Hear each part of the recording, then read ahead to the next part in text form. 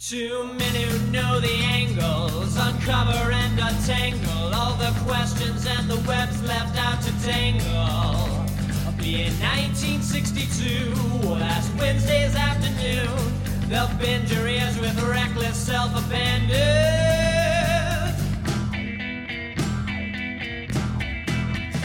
The amazing spider talk. The amazing spider talk. Come swing through the air, sit back and prepare for the amazing spider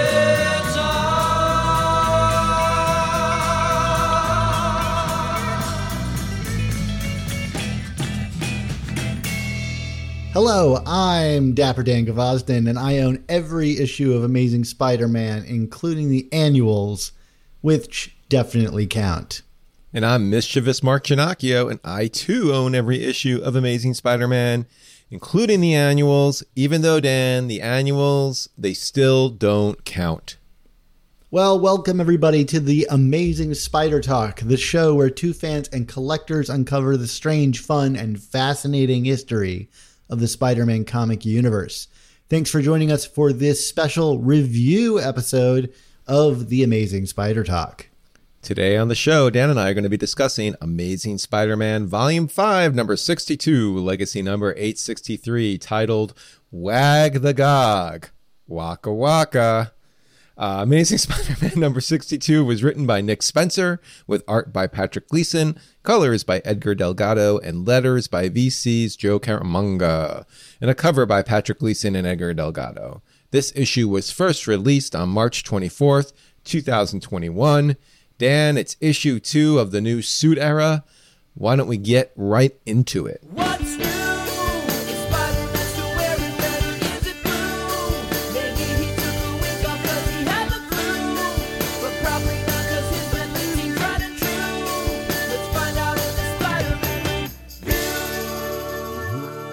review. Mark, I think my kind of first real thought about this, and kind of reflecting on the past, not just 3, but maybe 5 or 6 issues, is I'm enjoying this book getting into a groove of not being a big event. It feels like it's a regular check-in into Spider-Man's world with supporting cast characters doing their things.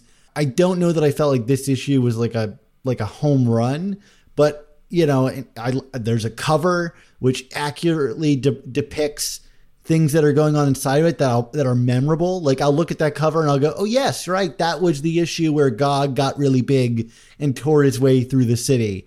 And I know that seems like faint praise, but for a book that's kind of been all over the place, I do feel like we're settling into a bit of a groove here. This feels like a normal run of Spider-Man that I would have expected from Nick Spencer. Yeah, I agree with that. I think that, this is probably more reflective of what we were getting the first 6 months or so of the Spencer run before, we had whatever random event du jour kind of interjecting itself into the book. And then frankly, even Spencer's own events being interjected into the book. This is, we're kind of calling back obviously to a bunch of storylines from earlier in the run here. But you're right. I mean, this is kind of like that, that trademark connecting thread Spider-Man stuff that, not only would I expect that from Spencer, but I just kind of expect it from this book, period. This is where the book to me has always been at the best, when it's kind of grounded yet still moving forward and having fun within its own universe without getting too ahead of itself, if that makes sense. I'm not trying to advocate for complacency, but there's something kind of lovely and familiar about Spider-Man having a fun team up and taking on street level goons a la Kingpin and Tombstone and Hammerhead and all of the characters that are coming up in this run, supposedly. So I enjoyed it. It's not groundbreaking or revolutionary, and there are some general issues that we're going to get into that are kind of some demerits on the story, but overall, I enjoyed reading this comic. There was nothing to be like, why am I reading this book still? This is kind of the Spider-Man that I'm generally here for. Yeah, and I think kind of supplementing that is just the incredible artistry from Patrick Gleason. There is like beautiful looking art, and then there's just great storytelling that goes along with art. And I think that's the true hallmark of a strong comic book artist. And I think you and I are pretty good about pointing this out when we experience it. I think back to that Mark Bagley issue that kicked off, what was the story before Last Remains? Sins Rising. Sins Rising. There we go. That first issue with the Sin Eater, which had really beautiful storytelling in how its panels were constructed. And I think, Gleason, for all of his kind of like big bombast, and I'll say it, this issue's art is some of the most indulgent comic book art I've ever seen. I mean, like, there is not a quiet panel in the mix. I mean, that's not true, because we do get some really grounded stuff with the Bugle later on. But this opening is so, I mean, there are really radical experiments in style that are going on here. I mean, even just from the first panel where you've got like Kingpin's eyes just like sunken into his face in shadow that look almost like sunglasses. I mean, it's a unique visual image, and it doesn't let up. But I don't think it does so at the sake of storytelling. In many ways, it enhances the storytelling. If anything, this issue, as much as we talk about story from Spencer, I think Gleason takes an issue that would have been otherwise, I think, really unremarkable. And that's not like a bad thing. It's a really solid issue. He injects a life into it that makes it, stand on its own. There are images in this that, I don't know, they're seared into my memory, but really exciting comic book art and good storytelling. And I think it's worth shouting this, that this is a true collaborative storyteller in Gleason that we have here. It's funny. You talk about kind of the bombast and the indulgence of the art in a good way here. What kind of surprised me about it, and I shouldn't say surprised, because Gleason is an excellent artist, but frankly, a lot of the earlier work related to the elements of this arc were done by Ryan Ottley, and I honestly thought it was some of Ottley's best work on the book during his run here. And frankly, and this is not to throw shade at Ottley. I thought he's great. Gleason's art here made me not miss Ottley. I kind of felt that even some of the really strong stuff that Gleason had been doing, and he's been doing a lot of strong stuff on this book, like the Ottley Spencer stuff seemed to be kind of where the book was at its peak. This book kind of put to rest any fears about just how visually dynamic it could be with Gleason kind of running the show, so to speak. Like you said, everything else is more or less, I agree with what you were saying in terms of what an artist of Gleason's caliber can do for the storytelling element. Why don't we talk a little bit about some of the specific plot beats here? Because it's kind of a mixed bag. There's some fun things that happen here, but also some stuff that, either feels like a missed opportunity or a little unearned, and we can kind of get into the nitty gritty of that. Well, sure. I'll make the bridge in talking about the art to the kind of opening of the book, which is, Kingpin, Spider-Man racing to like Boomerang and Gog's side. I'm not quite sure how he knows, the details of that. And Kingpin is communicating with Bullseye, like we saw at the end of the previous issue. And, talking about the art, Kingpin calls take the shot on Gog. And we've got this full page of Spider-Man silhouetted against like a building. And there's like a graphite style drawing of the Kingpin and these big expressive red letters of the shot and this like graffiti-like coloring. It's really a striking page to sell the drama. I guess what we presume is the death of Gog, but is ultimately Gog's collar being shot off. Obviously triggering Gog to unleash his shape-shifting powers, which we're now aware of. And again, it's the art here. This is just whatever story. I don't really understand Kingpin's plan here. It doesn't make much sense to me. If his goal was to like piss off Boomerang, I'm not quite sure why it needed to take this particular form. It seems quite indirect. Well, let's be. I don't mean to cut you off here, Dan, but let's be honest. Yeah. Let's be honest here. This is sound the Kindred alarm or the Mephisto alarm, but this is frankly a direct callback to the aftermath of was it Back in Black when before One More Day, frankly, when the Kingpin had the assassin, was supposed to go after Peter, but took out Aunt May. I mean, like, this is all to me. This all seems to be kind of a direct callback to that, which we kind of seem to be moving in that direction in other storyline elements as well. Like we're going head on into One More Day here. Whether this is truly a logical move that someone with the acumen of Kingpin would make, I don't know. But for if the goal of this story is to kind of bring back all of the JMS era, I think mission accomplished, right? Yeah, that's fair. I mean, it's hard to like see a Sniper and Kingpin and not make that connection in the pages of a Spider-Man comic. To what point that's trying to make, I'm unclear, but you're right. The analog is set up. So we get this like big kind of Gog action scene where they're trying to get the collar back on him. And I thought this was all great fun, especially because the layouts are so great. You've got, Gog's image reflected in Spider-Man's eyes. You've got like these diagonal cuts into the page.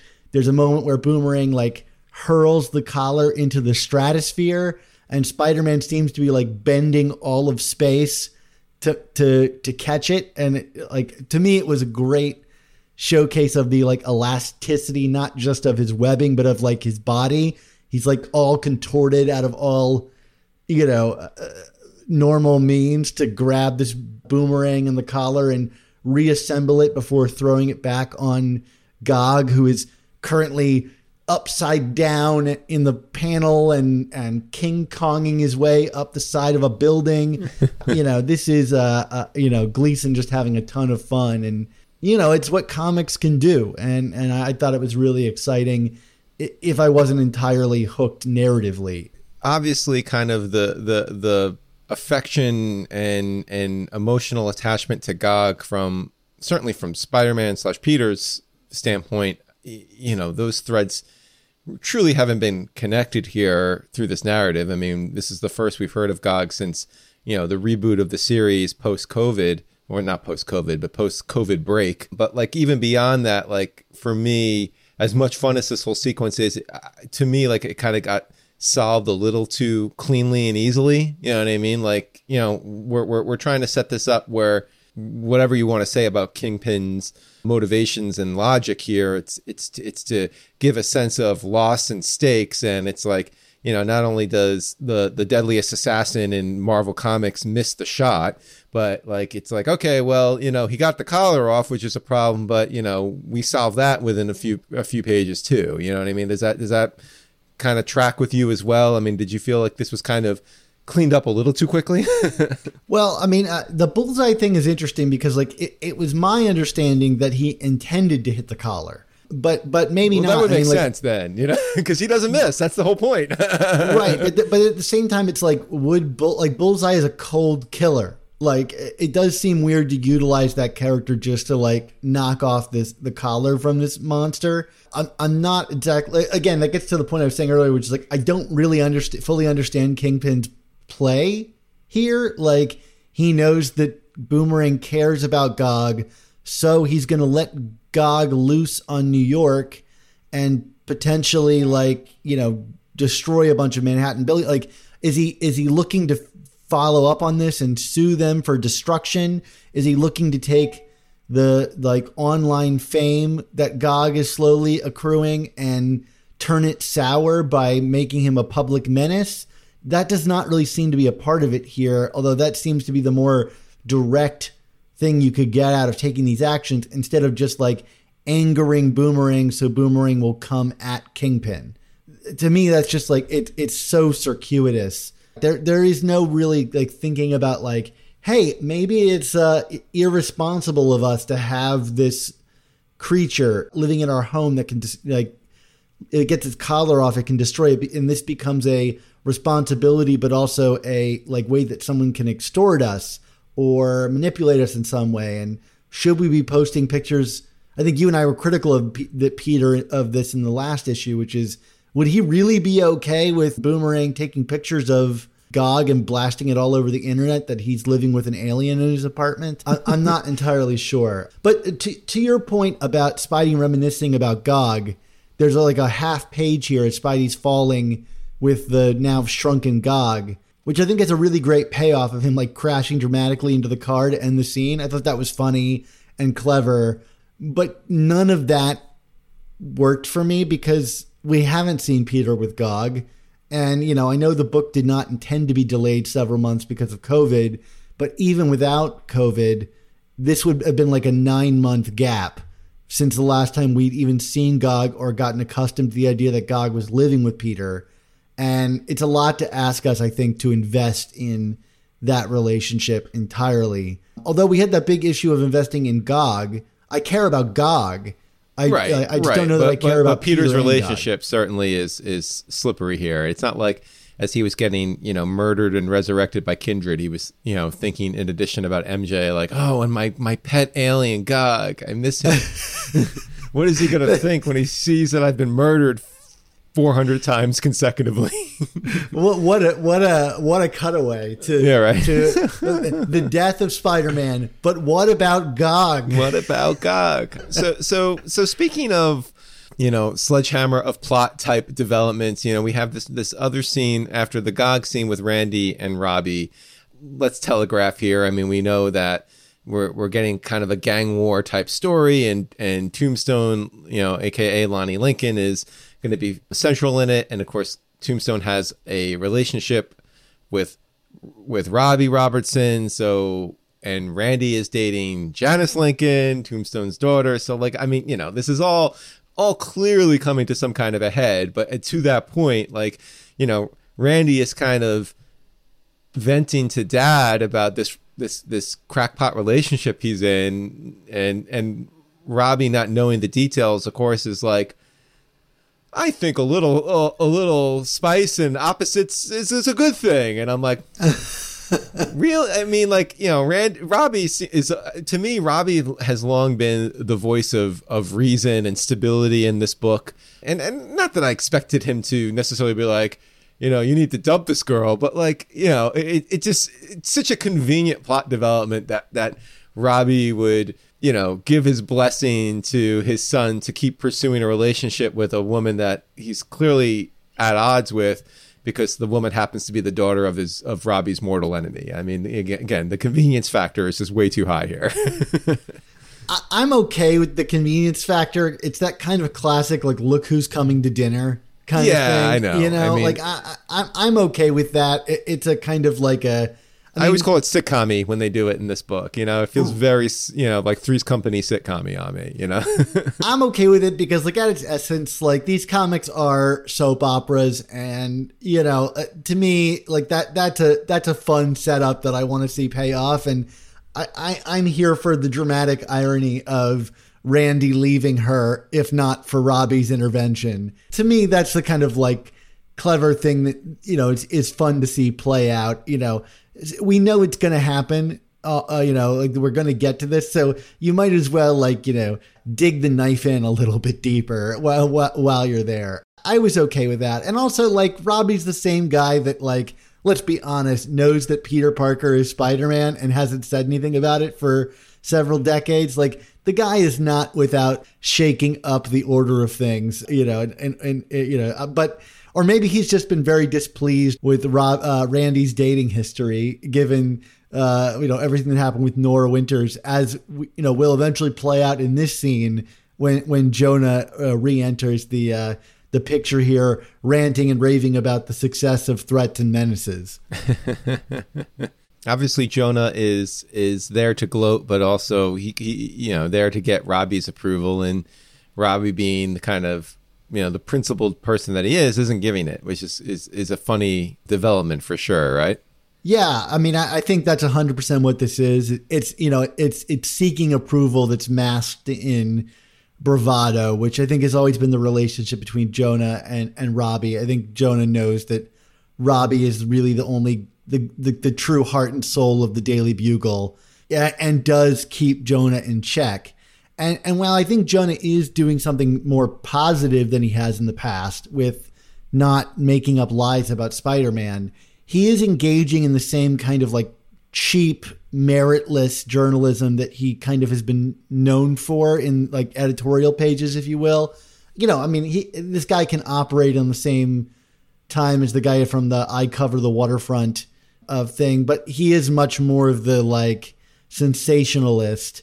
And I think this is neat to see these two characters kind of coming at a head from, in terms of ethics. You know, like we've got Jonah truly unhinged to just do his most sensationalist stuff ever, even if it may be on the side of our protagonist.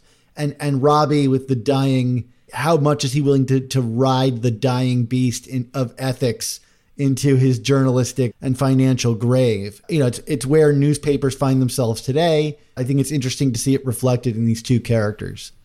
Leaving that scene, we get the resolution to the gag, which is that Boomerang and Spider-Man agree to leave him with MJ. And yeah, you know, okay, so here's like one of my issues, I guess, which is like, you know, again, it's not entirely clear how much Boomerang knows about Spidey's identity here. I don't know, like it seems funny to me that like, you know, Boomerang, who seems particularly attached to Gog here, would just be so okay with him being with MJ. I know MJ dates Peter, but you know, am I making sense here? It's one of these like little links where it's like, I don't, you know, we're not led to believe that Boomerang actually knows that Peter is Spider-Man, but like when stuff like this happens, how does he not figure it out, or how does the writing, the creative team expect us as the readers not to be like, oh, come on, you know what I mean? Like this is suspension of disbelief to a whole new level in terms of who understands what, no matter how much of an airhead Fred Myers is. Like, I don't know. What is MJ doing hanging out in the apartment without Peter? Like, where is Peter in all of this? Right, exactly. That would be the first question I would ask, yeah. Yeah, it's comics, it's a soap opera, like you were saying, but like there's just too many loose ends here to be like, and I'm not saying like we need to have this big serious reveal to Boomerang. In fact, I'd prefer if we didn't. Like I you know, like how many people do really truly need to know that Peter is Spider-Man? Like it's getting to like the pre Brand New Day era levels again in terms of that, and I don't generally like that. You know, like I'm not looking for that, but at the same token, it just seems to kind of insulting to just expect the readers to totally be like, yeah, okay, that's cool. I'm not going to connect that thread here. I'm curious, do you think that by the end of this whole Fred Myers thing, which, you know, obviously I think is going to be a character that runs through most of Nick Spencer's run, if not at least have like a major arc that concludes in it, do you see this building towards a reveal of Peter's identity to Boomerang? I mean, they're roommates. There is a lot of dramatic potential there, but I don't know that it's been really milked for that. So like my answer would be no, I don't think it is, but I'm curious to hear what you think. Well, that's the thing. I mean, I don't think it has either. I think like the way it's been built to this point is that we're kind of operating under the assumption, frankly, that Boomerang is too stupid to know. And I think like if they kept operating on that, and then like in one of the final resolutions to this arc, we find out that Boomerang actually has known the whole time, I feel like that would be a kind of a fun reveal in that vein. But like that requires us to not be so ridiculous about the connections here. And to me, like this kind of undercuts that kind of potential reversal by Spencer, you know, in terms of who knows what. Like, you know, it's one thing when Boomerang is at a bar of villains with Peter, and Peter's knowledge of Spider-Man kind of saves the day. I think that's kind of fun. But when it's like, you know, now like Peter's personal life is intersecting with Boomerang and Spider-Man's professional life, if you want to call it that, I don't know. It just seems like it's a little too cute, and whatever the resolution is, I'm not sure if I'm going to be entirely satisfied by it. You know, like I don't know if I need to have this dramatic scene of Peter taking off his mask to Boomerang. You know, like I just don't see what the payoff with that would be. I do want to say about Gleason's art, the one character out of costume that really hasn't connected with me in his stuff is his MJ. I mean, if I can just be so like crass, I would say like his MJ is HAWT hot, you know, like she is an attractively drawn character, but his character has none of that kind of like Romita flair that I think really defines the MJ character, the kind of broad face. She just looks like kind of like a hot chick with red hair. And, you know, I appreciate the things like the stylistic design that's on her jeans and these various things, but like, if you were to show me this character, I wouldn't immediately jump to MJ. And so, like, I think it's missing some of the, like, whether it's the dimples or whatever it is, like, something iconographic about MJ that makes her stand apart is absent from his design of the character. You know, I think about, like, Otley's MJ, who is, like, so Romita, you know, like, really defined by that Romita look. I would love to see this character kind of come back a little bit more to the middle ground. She's just kind of nebulous to me in this drawing. I think Kamikoli used to really punch up the hotness of MJ a bit, and it can, you know, I don't know if we need to go quite that far with it. You know what I mean? Like it's you know, at the end of the day, this is still a character that was based on Anne Margaret, you know? well, Anne Margaret is one of the hottest people to ever exist. True. I'm okay. Yeah, no, I see what you're saying. Yeah. I'm okay with her being hot. I just, like, it doesn't, like, in terms of, like, iconography, like, that character doesn't look like MJ to me. Like, and it's not because of her attractiveness. It's just, like, that it's just like there are not the defining characteristics other than maybe just having red hair that I look at it and go, that looks like MJ. You know, like Peter could look like any white dude with short brown hair, but I think we can all identify a drawing of like Peter Parker when we see it. Like when I think Peter Parker, I think about like Ron Friends' particularly awkward and lanky looking Peter Parker as like the most Peter Parker the character ever got drawn, you know, other than maybe Steve Ditko. And then there's like a spectrum where like I think Bagley probably sits in the dead center, you know, for most of it, between like Romita and Friends and Ditko. To me, this MJ just is like, it's just kind of divorced from the character. You know, upon the resolution of this, we kind of set up the Boomerang and Kingpin feud heating up another notch. And, you know, Boomerang, you know, I mean, what else can you say? Spencer has been writing Boomerang fantastically, going all the way back to Superior Foes, you know, like there's no question about it. This is some fun stuff. I mean, you know, I never really contemplated reading Amazing Spider-Man and finding myself cheering the hardest for Boomerang, but that's where we're at. So this Kingpin stuff kind of evolves some more. I mean, we I guess we get a little more insight to his plan, if you call it that. But we also, you know, sound the Kindred alarm again. We kind of get this, you know, Kingpin talking smack to Kindred, like, I'm, you know, you spurned me, but I'm going to get my way. I don't know, man. This just seems like a lot to, like, get Kingpin to bring back, you know, to get someone to bring back Vanessa. I don't know, man. Like, I'll tell your wife. Super convoluted. I would tell your wife that you draw the line at convolution to bringing her back from the dead. I mean, yeah. I don't know. I mean, it's like, I mean, how many times has Kingpin and like I said, we've dealt with this before with Kingpin needing to get Vanessa back, whether she's alive or dead. This just seems like, you know, this is not one of his most, I think, clear and concise plans to that end. And I also don't quite get like why Kingpin would be going to such these lengths just because of what Kindred did. You know, it's still one of the loosest ends in that whole dynamic that I don't feel has been effectively tied for me. It's a little bit murky. Like, I don't know if he needs Kindred still to pull this plan off, or if he's planning on circumventing him with the Lifeline tablets and things like that. I don't know how those things all fit together. You're right.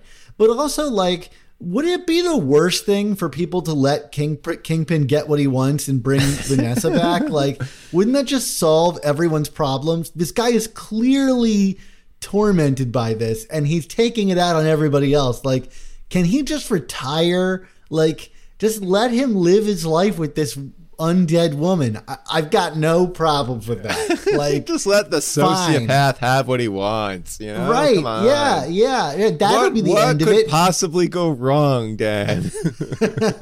I don't know. I mean, like, yeah, he's going to get Vanessa back and then he'll quit, right? Isn't that how it always works? No, I don't know. I mean, there seemed to be a lot of opposition to giving a guy something that seems pretty non-destructive. But, you know, of course it couldn't be that simple. I'm sure it's going to open some portal to ending the universe if he were to try to pull this off. There always has to be a catch with that. So of course, Kingpin 6 tombstone on Fred here, but you know, with the caveat, and Dan, we talked a little bit about this in our pre-show, the caveat of Peter Parker is off limits, and do we know why that's the case? Because I don't, and you know, maybe an editor's note would have worked here or something, but like, I know Spider-Man was off limits for a while, but why Peter Parker? And we're pretty sure that Kingpin doesn't know that Peter is Spider-Man, right? Right. The only instance where that may have been true was in Family Business, but Kingpin's memory was fried by the end of that story. So, you know, in you know, the present time, yeah, he doesn't know. You know, maybe he's just really cares about not hurting the roommate of Boomerang, but I don't quite know why that is. And it's spelled out. Like, I don't think I would have questioned it if it wasn't spelled out. And that's why I'm curious about it. Right. Well, you can't say it's because it's not hurting the roommate because, you know, frankly, Lonnie Lincoln is then saying, well, I can't hurt Peter, but he didn't say anything about the other one, who, of course, is, you know, Randy and his nemesis's kid. So, you know, like Tombstone is going over there and you kind of feel the mortal danger for Randy there. Which I appreciated the stakes of that. And I kind of knew what was coming next. It was a good setup to get there because it's like, oh no, Randy's in trouble. But like, I don't know. Again, the logic here is very loosely connected. And that's a little disappointing because like the stakes don't work there unless we know clearly why Kingpin says Peter is a no-no. You know, like it's either all or nothing. If it's just, I don't want to mess with anyone but Boomerang. You know what I mean? So Robbie is also on the case because they've got like media on it. They're following like a Lonnie or a Janice Lincoln, and he begins to recognize that they're going to somewhere familiar, an apartment that he's aware of. And then there's this like beautifully constructed reveal. Like, I think the visual pacing of this is excellent. As you know, you see like Randy like looking right out at the reader and Janice pulling her mask off. And then you get this full splash page of the two in this beautiful drawing, kissing on the rooftop as everybody is shocked, you know, that these two families' lives are going to intersect with each other again. It is Montagues and Capulets here, Dan. Right. I'm curious to see how this played for people that like aren't aware of, I think, a fairly obscure Spider-Man story from Spectacular Spider-Man, 3 decades ago? You know, this is another kind of point where an editor's note or some kind of thing would be like, go read these issues. That might fill you in on why this has significance. Go put money in Jerry Conway's pockets. Right. I mean, for us, I would say like that reveal really worked for me. Like, I mean, it would have worked even more if I didn't know that these two were together in some way, or there was some like, it wasn't so obviously telegraphed that they were going to get back together, or if that was like a big, I figured they were off and on for a while now. So like, there wasn't a narrative surprise, but it was a joyful surprise. 1, to see the beautiful art and the way it was laid out, and 2, just to see Lonnie and Robbie, you know, react to it. I think there's a certain pleasure in that. But I do think it would have been really cool to, like, you know, in an alternate universe where we don't know who Randy is dating for even longer, because I don't think much was done with that initially. Like, keep it a secret for a long time, you know, and then have this be the reveal that he's been dating, you know, Janice. I think that would have been a really cool moment for the reader, for Lonnie and Robbie.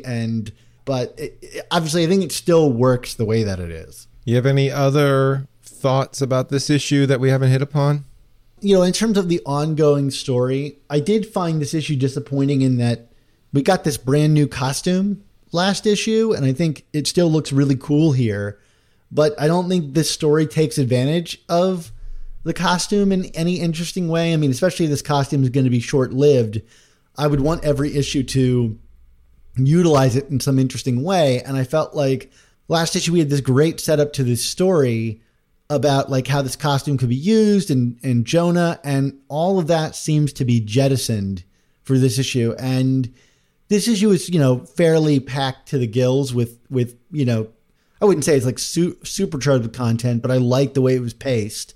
So I don't know what I would change. It did seem weird to me that seemed to be the thrust of the story, is this new, relationship for Peter. And it's just not touched on at all here. We introduced this new plot device and then, seemingly abandoned it. I mean, I'm sure we'll go back to it, but, it would have been nice to kind of ride that development all the way through. Yeah, they clearly wanted to work other things in, more so. And, when you're dealing with 22 pages now, it's like, you get what you get.